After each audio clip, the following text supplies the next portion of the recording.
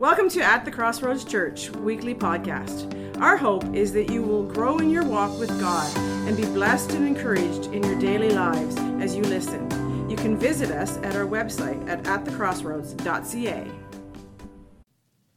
Well, good morning. Echo. Can you bring up the first scripture, Holly, please? Ephesians. Well, this morning we're going to be continuing our study through the topic of spiritual warfare and also specifically overcoming the enemy in our lives.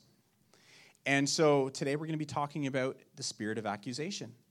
Ephesians says, "For we do not wrestle against flesh and blood, but against principalities, against powers, against the rulers of the darkness of this age, and against spiritual hosts of wickedness in the heavenly places."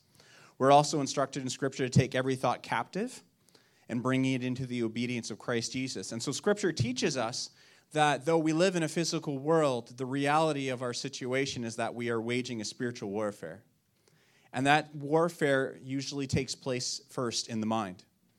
And so when we talk about taking thoughts captive or fighting spiritual warfare in high places, we have to remember that we're often not struggling against flesh and blood, against people, against things in this world. What we're actually struggling against are the railings of an enemy that wants to destroy you and is waging warfare against you. And so this series is designed to help you take thoughts captive, to recognize the attacks, and to deal with them in a manner that's in line with Scripture. And so today we're going to be talking about a spirit of accusation. And just to lighten it up before we do that, because everybody has dealt severely with accusation, I believe. Nobody is exempt. Accusation has hurt a lot of people, and it can dredge up some old memories and some old feelings.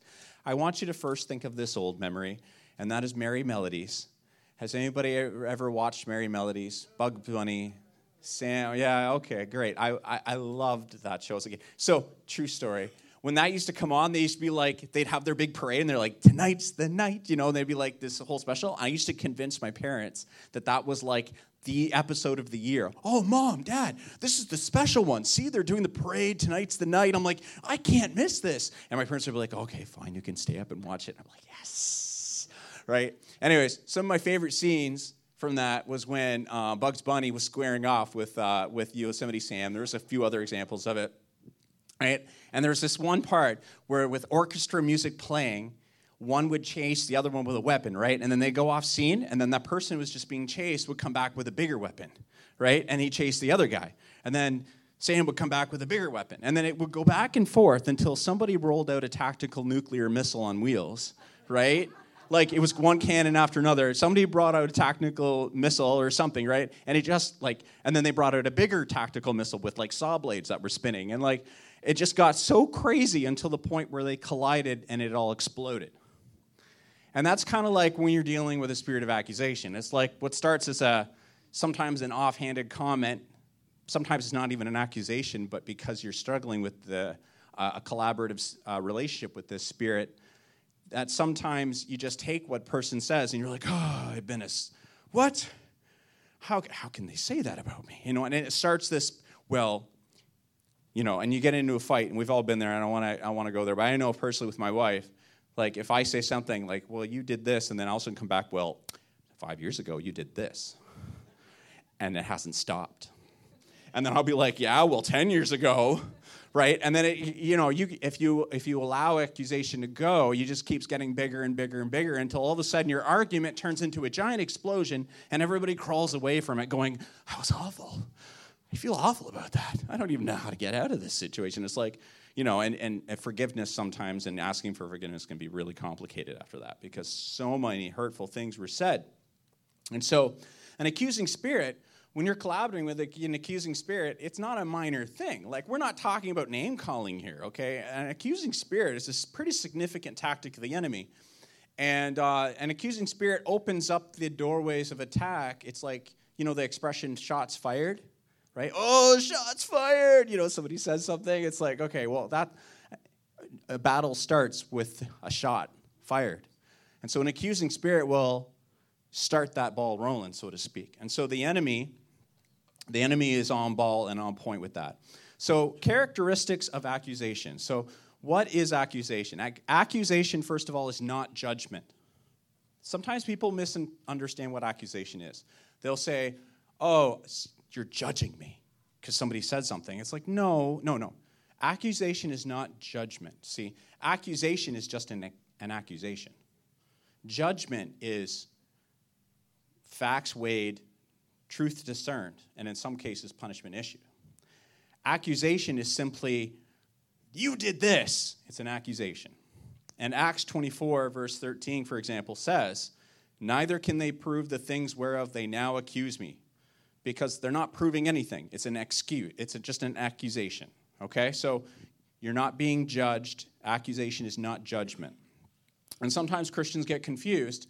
They think when they're being accused or when they're accusing others, they think they're all of a sudden being judged. But actually, the accuser, the spirit of accusation, is accusing you of being judged. See, it's kind of tricky there. So accusation is simply a perception of wrong committed and declared. Okay, so accusation is simply like, I interpret that you did this against me, and so therefore I'm going to scream it to the hilltops. I'm going to make sure you know about it. And so people can feel accused. That can come out of your pain, in your experience in your life, situations. It can come out of conditioning, where over the years you've been conditioned to perceive certain things as an attack against you, to the point where you can be standing in a lineup, somebody laughs that you don't even know, and you're like, oh, they're talking about me. Okay, that's a spirit of accusation. So accusation can be directed at others in general, okay? And when we're talking about accusation towards others in general, usually what's also involved there is spirit of bitterness, anger, and self-pity tends to be involved. Because, you see, when it comes to spiritual warfare, the spirits of the enemy, of Satan, these little filthy, little nasty spirits of iniquity, they don't travel alone very often. They usually travel in pairs, or better yet, in groups. You can direct your accusation towards God. And usually when this occurs, there's a blasphemous spirit that's involved, because what you're actually saying is when you accuse God of anything other than being good, what you're actually doing is saying that you're not who you say you are, you're a liar. It gets really serious, real somber, real quick when I say that. But it is true. Like when you accuse God of not being good, then you're accusing him. You're maligning his character. You know, for a person to sit back and say, God wants me to be sick, or God, this is somehow bringing God glory, it's like, I'm sorry, but that's perverse and blasphemous, because that's not who God said he is. And the spirit of accusation wants you to see God in a twisted light. You can even accuse Satan for your misfortunes, erroneously. A spirit of passivity will join you to blame Satan for your decisions, saying you are in bondage, and therefore there is nothing you can do about it. Woe is me, poor me, just a victim. The devil made me do it. I'm not responsible for my actions. I'm in bondage, and when God decides it's a good time, he'll free me from this bondage. It's not even my fault. I'm going to accuse everybody except myself. But you can also accuse yourself. And a condemning spirit and a spirit of depression will join in that party. Oh, I'm just not good enough. I can never do anything right. I drop everything. You know what they used to call me at my job? Deck. Drop everything, Chris. Like, I'd be on the ladder and everything was dropping. Like, people wore hard hats when they didn't need to, because if they were around me, because if I was up on the ladder, right? And the joke was always there. It's like, oh, you got that, Chris? Don't drop it. And I would. Dagnabbit, I'd drop it. No matter how hard I'd try. So accusation has a foundation in fear. So just like everything else in the kingdom of Satan, fear, the foundation of fear is what the enemy launches from. And so accusation is no different, because accusation comes from fear, because fear, when you're in fear, you're in fight or flight. You're ready for something. And usually it's when emotions are high and something has happened, or you perceive an incoming threat and you're just like, you immediately go into your experience rather into God's truth. And which is usually fear. And you'll hear statements such as, I'm not accusing you. I am simply stating facts. Has anybody ever heard that before? I'm not accusing you. Or you say to somebody, oh, that hurt. Why are you accusing me of that? I'm not accusing you. I'm simply stating facts. That was my favorite line. I used to love saying that because I thought myself very intellectual. Right? And what you're actually saying there is, I'm the right one and you are wrong. Therefore, you are less than what you need to be. Or how about, you always do this, or you never do that. Meaning, every single time you try to do something, you don't do it right. That's an accusation. And when you say that to somebody, what they hear you saying is, this is who I am to you. So when they say to you, you always do this, that means whenever I look at you, this is who you are to me. How can I love a person like you? And the spirit of accusation is sitting with that person saying, this is what they're actually saying to you. Or, you are judging me. Only God can judge me. Accusation attempts to collaborate with you to form a fight or flight response based in fear. So, a person who is attacked by accusation will often and easily collaborate with the attacker and will attempt to increase the attack in order for them to ensure justice is done. Meaning this: when somebody launches an accusation at you, or if you launch an accusation at someone else, what ends up happening is the accuser, the spirit of accusation, takes 2 steps over and then says to the other person, are you going to take that? That's not true. This is their problem. If they didn't do this, they're totally blind to it. See that, and puts that thought. They don't take it captive. So they launch another accusation of the oppressors, and it's Bugs Bunny and Sam, until all of a sudden there's an explosion. And so the spirit of accusation, if you feel like you're accused an awful lot, there's a very high probability that you actually yourself are dealing with this or struggling or collaborating with a spirit of accusation. Spirit of accusation is not one-sided. It plays both sides. That's how wars are started. Now, has anybody ever seen a war movie or played paintball and seen a smoke grenade go off? Ever seen one of those things? Smoke just goes everywhere. Could be colored. Maybe it's not. So when I played paintball, back when I had more money and I wasn't less responsibility, I had these smoke grenades. And so when we were in a scenario where we were trying to meet our objectives, tactically, smoke grenades were very, very useful. So, for example, if I wanted to cover what we were trying to accomplish, so if I was trying to take out, rescue a hostage or whatever the scenario was for the game, because they were pretty in-depth games. There was prizes, and there was all these guys in tack gear, and they took it very seriously. And so we're all there. And so if I wanted to cover the movements of what we were trying to accomplish, sometimes you'd use this expensive smoke grenade, sacrifice it in order to cover what you're doing in the hopes of creating a little bit of confusion. Or if I wanted to convince the enemy that we were actually attacking over there, somebody would go over there, launch the grenade, fire a few shots, and then all of a sudden in the background there was a whole group moving into the real objective. So it distracted everybody. And so when it comes to a spirit of accusation, the spirit of accusation positions itself and conducts itself in such a way that it makes it very difficult to distinguish what the real problem is. Spirit of accusation will say it's this or it's that. The real problem is because you're an idiot, and the real problem is because you don't do enough dishes, and the real problem is that you just don't get up early enough in the morning, and the real reason is because you don't pray enough, and it will distract you from the real issue at hand. So when it comes to spiritual warfare, the spirit of accusation is like the smoke grenade or the fog of war of spiritual warfare. It tries to confuse and muddy the water, so to speak. What's the real issue? And so this is when it becomes very important as a man or woman of God to be able to tap into the Holy Spirit and say, Holy Spirit, practice a little discernment and say, what's really going on here? What's really happening? And that can be difficult because the spirit of accusation also will try to convince you that your assumptions that you accuse people with are based in wisdom and that you are discerning. The spirit of accusation is Satan's counterfeit for discernment. The spirit of discernment, the gift of the Holy Spirit. It tries to convince you that your experience is absolute truth and therefore applies to everyone and everything around you rather than God's truth. And you are wise to perceive. And how many times have you said it or heard other people say, I know what's going on here. Oh, I know what I don't even finish speaking. I already know what you're going to say. I already know. I've done this 100. Yep. Experience talking here. You're an idiot. But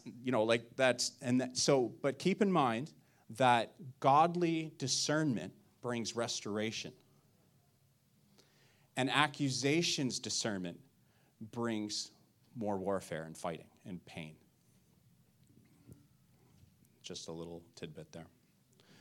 So accusation, where did it come from? Revelations 12, verse 10. Then I heard a loud voice saying in heaven, Revelations, by the way, one of my favorites, of course. Who doesn't like Revelations? Now salvation and strength and the kingdom of our God and the power of his Christ have come, for the accuser of our brethren, who accused them before our God day and night, has been cast down. So accusation came from Satan. No big surprise. I mean, what bad thing didn't come from Satan originally, right? Like from his kingdom. So accusation came from Satan. Actually, in reality, Satan is the accuser. He's the father of lies. So it kind of lines up nicely with that. And so Satan is the accuser of the brethren. So why should we not accuse? Why should we fight and guard ourselves against accusation in terms of participating with it? Because we don't want to collaborate and do his job for him. When we launch accusation against people with an eye to just gain justice for ourselves rather than bring restoration, we are operating as Satan. Unwittingly sometimes.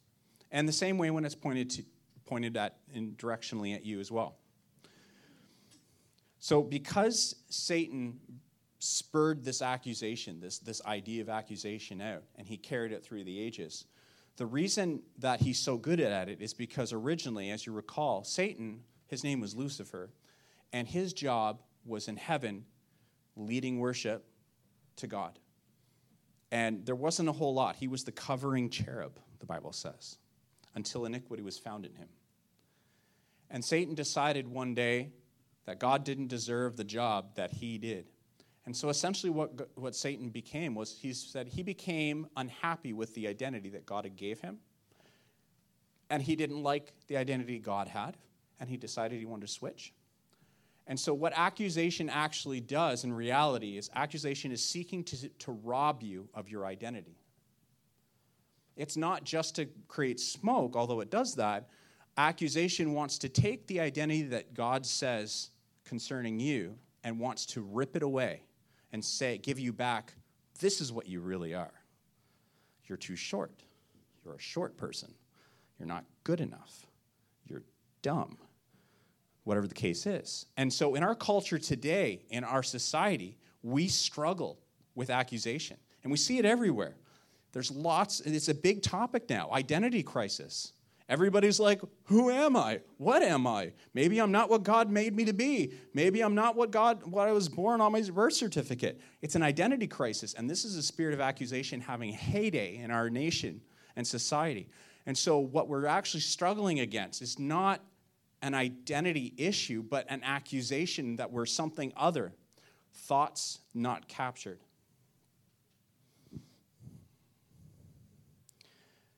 And so accusation's realized objective is this. Simply put, a spirit of accusation wants to rob you and others of the identity God has established. It wants to convince you that God is not enough and that you are not enough. There are, of course, other spirits of anger and self-pity that will also build on this loss of identity, but the loss of identity is paramount. That's the spirit of accusation's chief objective is to rob you of your identity or to make you believe a lie. If the enemy can convince you that you are something other than what God has said, then you are no longer in faith. Because how can you be if you're something other than what God has said, then how can you qualify for the blessings and promises of God concerning that identity?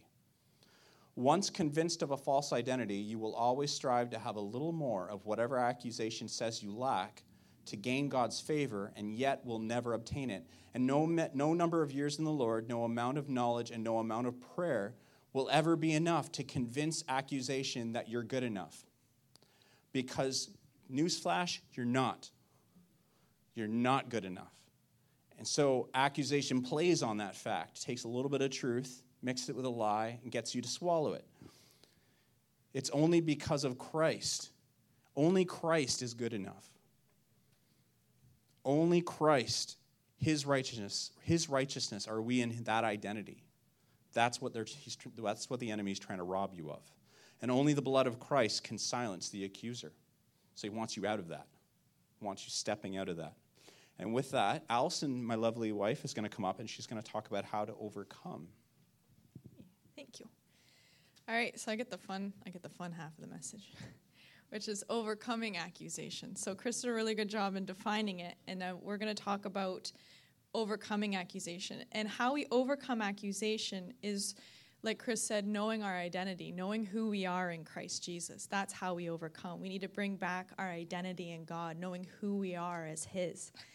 And just as like a little veering left side note for just a second, we were listening to some really great teaching this week on accusation from Be in Health, and the pastor said something that I thought was really significant, so I just wanted to share it with you.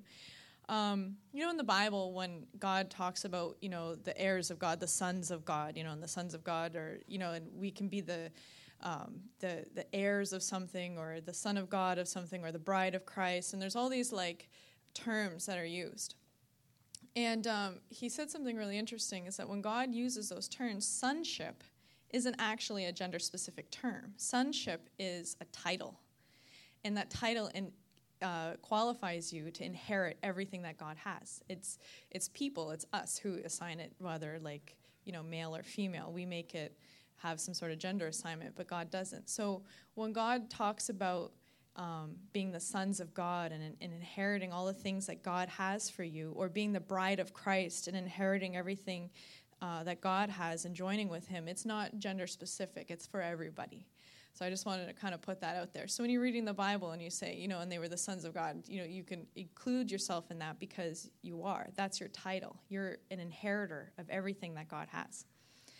So in breaking accusation, that has everything to do with the truth. Because like Chris said, accusations are lies. And so when accusation tries to identify you with who you're not, you need to remember that God is always calling you out as who you are, who he created you to be. The heart of accusation comes from Satan, pointing his finger at God and saying, you should have done this, or you didn't do that. You're and he assigns lies to the nature of God. If you guys remember the Garden of Eden, what did Satan say to Eden? He said, did God really say, is he actually good? Is his nature true? So what is he really saying? He's saying, if God really didn't say what he said, then God is a liar. So what Satan accuses God of, he is himself, right?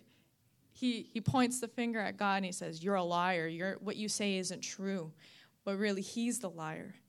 So when you're reading scripture in the Bible that says you're more than a conqueror in Christ Jesus, or I know the plans I have for you, says the Lord, plans for good and not for evil, or that you are fearfully and wonderfully made, and you sit there and you think to yourself, yeah, well, maybe that guy, maybe that's at work in her life, but it's not for me. That's that same accusing spirit that the enemy sets out towards the Father, saying what you say isn't true. And that is so, so crucial that we know that the Father is who he says he is, right? Because that's our foundation. So I just want to quickly share a story. You guys know how I love my stories now, because I've been telling a lot of them.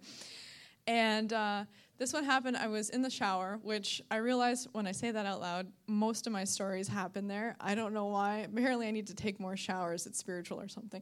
I think maybe it's just because it's the only time I'm alone, because I have kids. But so this was 4 or 5 years ago. I was in the shower, and like I said, and all of a sudden I had this overwhelming panic attack. And I'd never had one before. I don't even think I've ever had one since. Actually, I did have a energy drink induced one time. That was not a good time. That was a bad trip. I had like this new energy drink and it was like really like intense. I think they since banned some of the chemicals that were in that thing. That made my heart beat real fast. But anyway, that bad decision aside.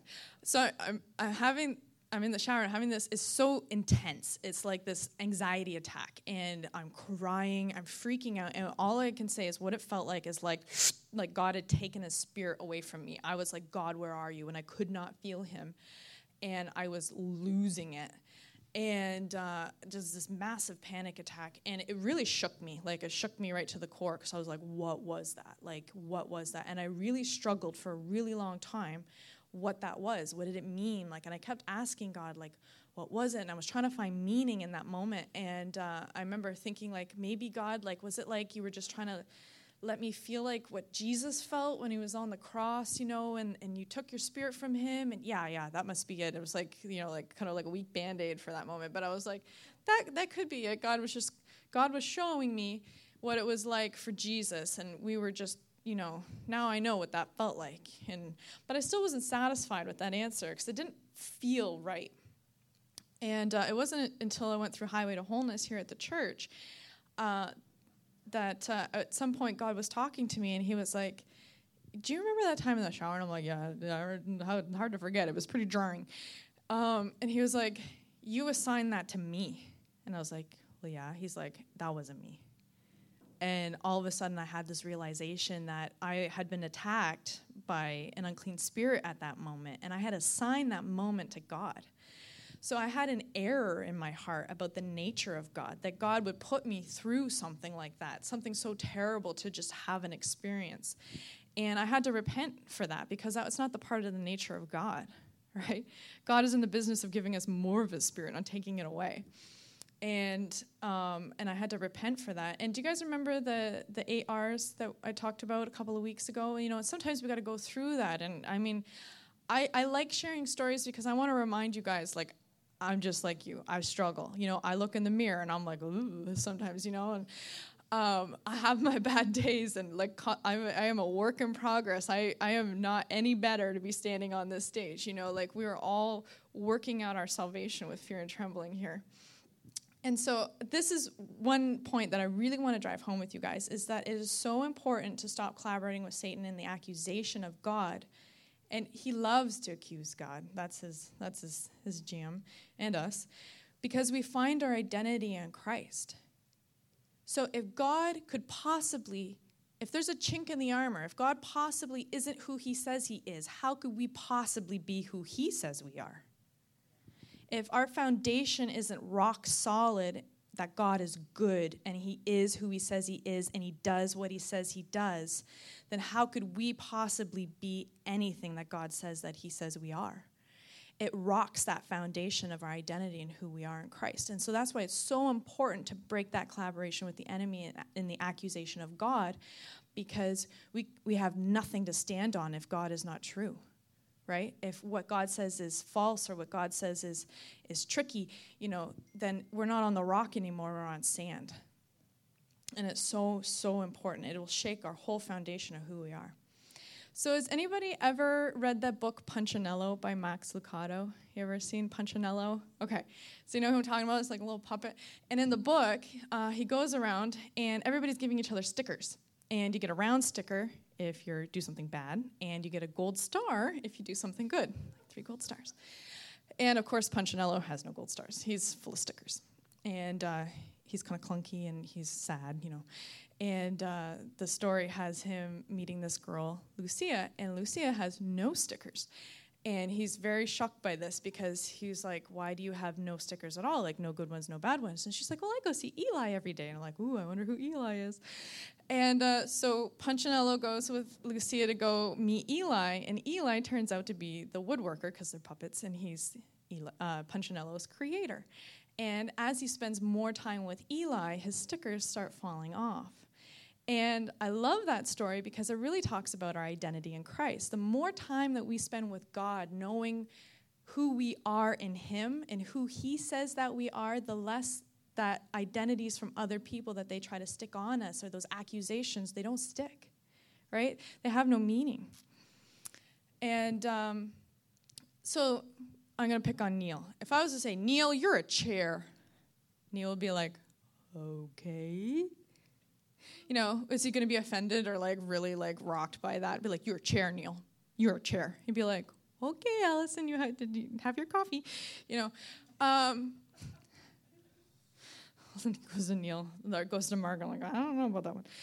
But would he be offended by that? Would he go home and cry that I called him a chair? Well, no, because Neil is a human being, and he knows he's a human being, and he's pretty solid in the fact that I'm a human being. I am flesh and bone. I am not a chair.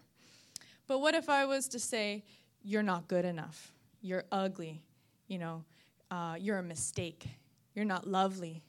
You'll never make it.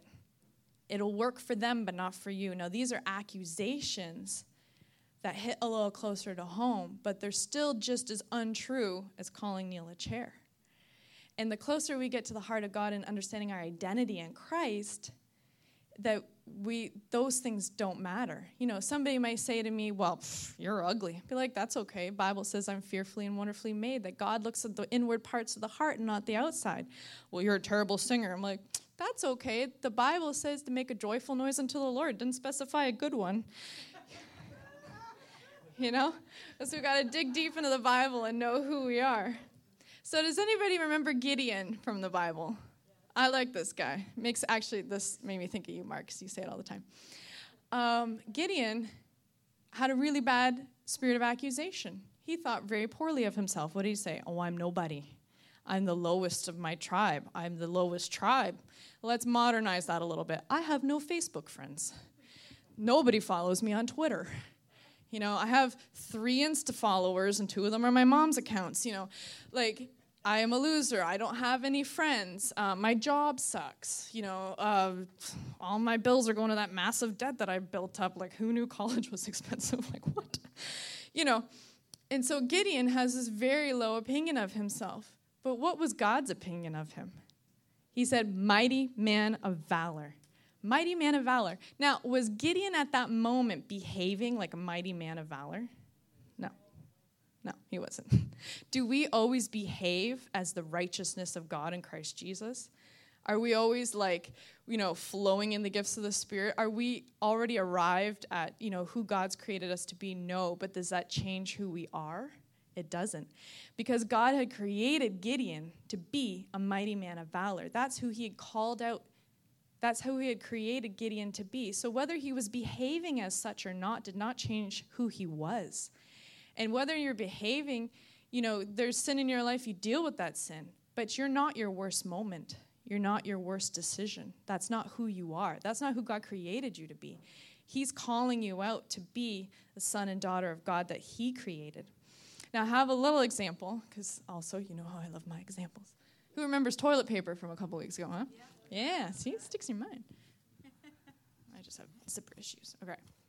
What is this? $50 bill. Okay. Now, what if I do this? Okay, hold on. I got a stamp on it. I'm going to try to chuck it.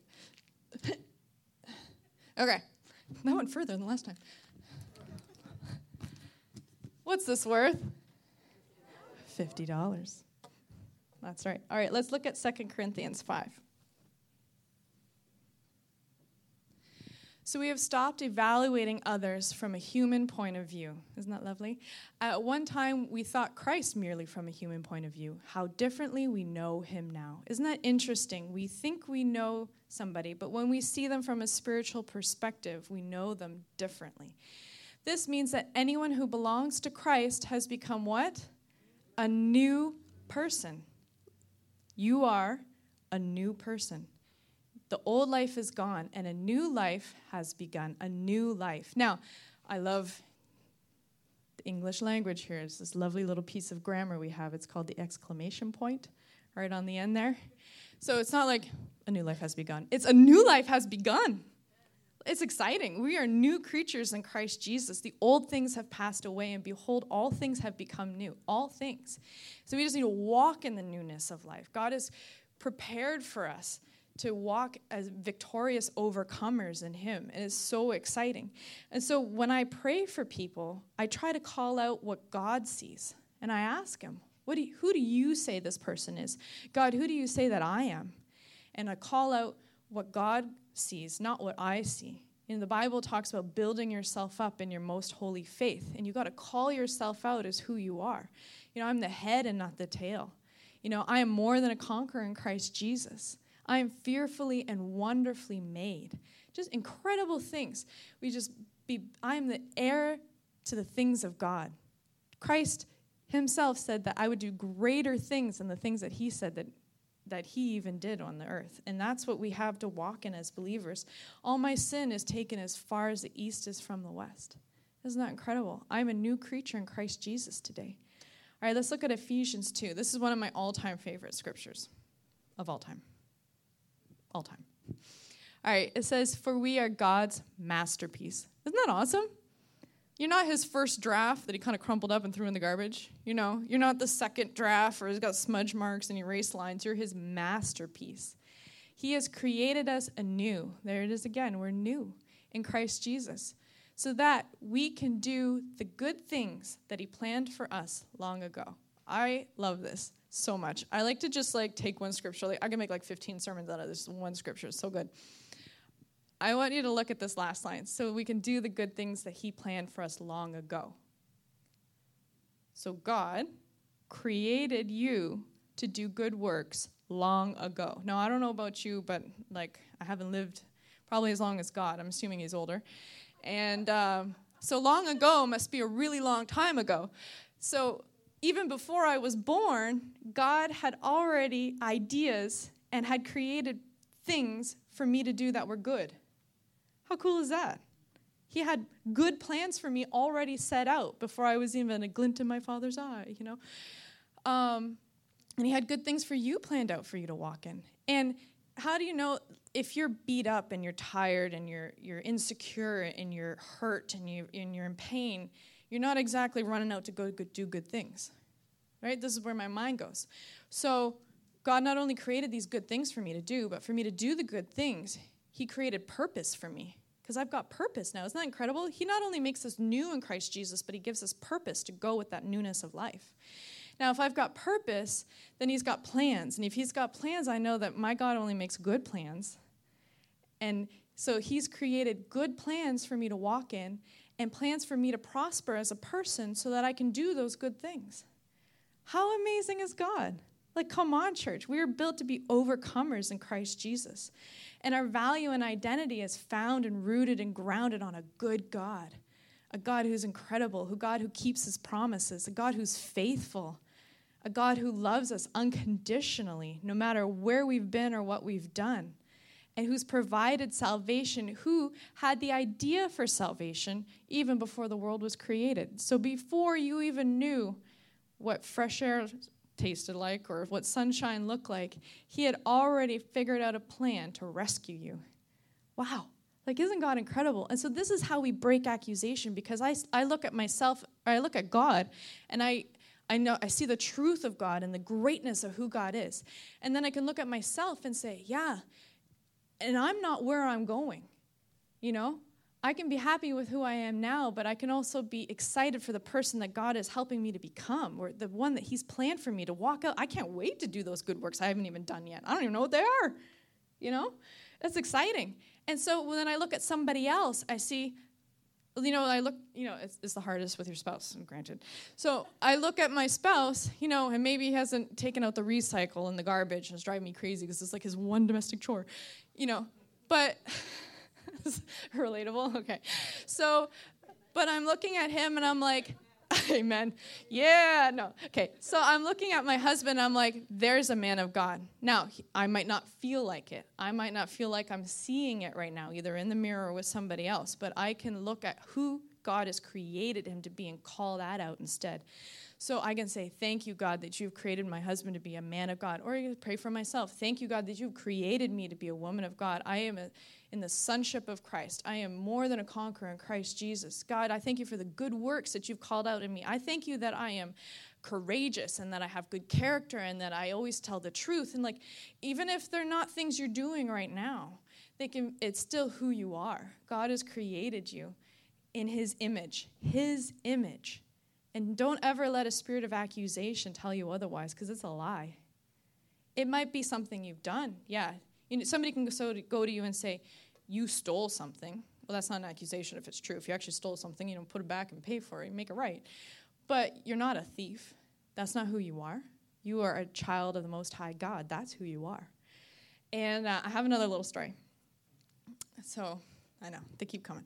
So, this one's really close to home, though. So, Chris talked last time he preached about pain points sometimes that we have, and he shared that his was pressure to perform. Well, mine is also pressure to perform. So, a lot of times for myself, I have a hard time finding my identity in anything other than what I do. So, if I'm not productive or I'm not doing a lot or I don't feel like I have purpose, I can start to feel pretty down on myself. Or there was one time where we were in Cuba, actually with Pastor Travis and Camilla, and I had a little bit of a breakdown because there was nothing for me to do. And I didn't know how to just be a person. So God and I have been working on that. But there was this one moment not too long ago, it was a few months ago, Chris has this fish tank at work.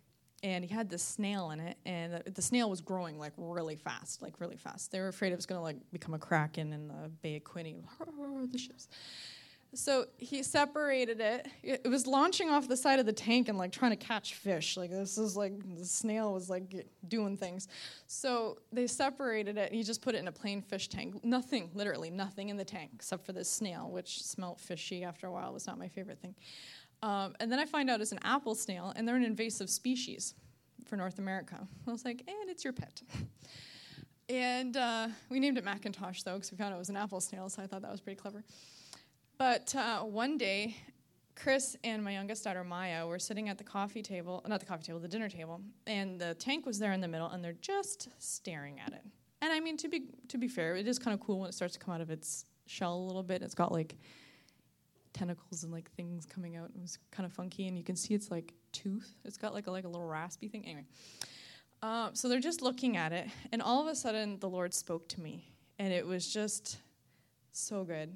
He was like, you see that snail? And I was like, yeah. He's like, I made that snail. And I'm like, yeah.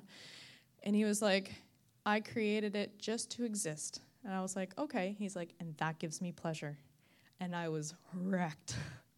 I can't even talk about it without crying. It was just it was so intense because I realized that we have our identity in just existing. God values you for taking up space and oxygen. That's it. It was just the loveliest moment because our identity is in him, and so our value is in him. Everything that we are is in him, and that gives him pleasure, and it's good. Isn't that incredible? And so does the person who's in a coma, in the hospital right now have any less value on their life to God because they're not productive? No, not at all. Does a person, who's at home alone versus, the mom who's got 17 kids to look after, any less valuable to God? They're more rested, but that's about it. It was just an incredible moment that, it was a gift that God gave me this moment. It's okay to just be a child of God. That's our identity is in him. And it's out of just being still and knowing that God is God and that he loves us, that everything else comes out, And you may not feel like it right now, or you may not see it, but God has good works for you to walk in. And he's created you in his image, and he's conforming us to the image of his son. Isn't that incredible? All we got to do is just say, okay, God, he's conforming us to his son. And it's amazing, this process of overcoming and being overcomers, and, it's exciting. And I want to say, if you found yourself collaborating with a spirit of accusation today, at any time, we all do it all the time. We talked about those 8 R's. So just go through it, recognize, I've collaborated with accusation. Repent. Ask God to forgive you for collaborating with accusation. Accusation against God, first and foremost. Accusation against yourself. Accusation against others. Which is interesting because what did Jesus say? Today I give you a new commandment. Love God with all your heart, right? Soul and mind. Love your neighbor as you love yourself. So it's the same. It's all relationship with God. It's awesome. And then just ask God to forgive you for the iniquity of collaborating with accusation, and then just take authority over a spirit of accusation. Tell it to go in Jesus' name. I mean, in his name, we talked about that. We have all authority in Christ. All right, so we're just going to pray, and then we're going to close. And I hope you guys got something good out of this message this morning. We hope you did. So, Father God, thank you so much for your goodness, God. Thank you that you are a good God. And Father, we just ask for your forgiveness for accusing you of things you haven't done, and accusing you, assigning lies to your character or things that we thought you did that you shouldn't have done, Father. As we just ask for your forgiveness for that right now, Father, for collaborating with the spirit of accusation. And God, we just pray that you would cleanse us from all unrighteousness regarding accusation. And we just command a spirit of accusation to go right now in the name of Jesus. And God, we thank you that our identity is rooted and founded in you. God, I thank you that I can be satisfied that I am a daughter of the Most High God, that I have sonship. God, that I am in you. God, that I am your reward. Father God, that is so exciting. God, that I'm your beloved. And that's enough, God. That gives you pleasure.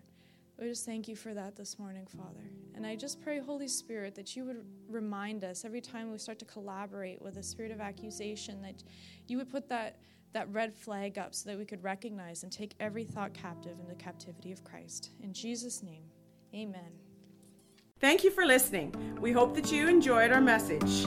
If you are in the Quinte West area, we would love to have you visit us on Sunday morning at 24 Dundas Street West, Trenton, Ontario. Check out our service times on our website at atthecrossroads.ca.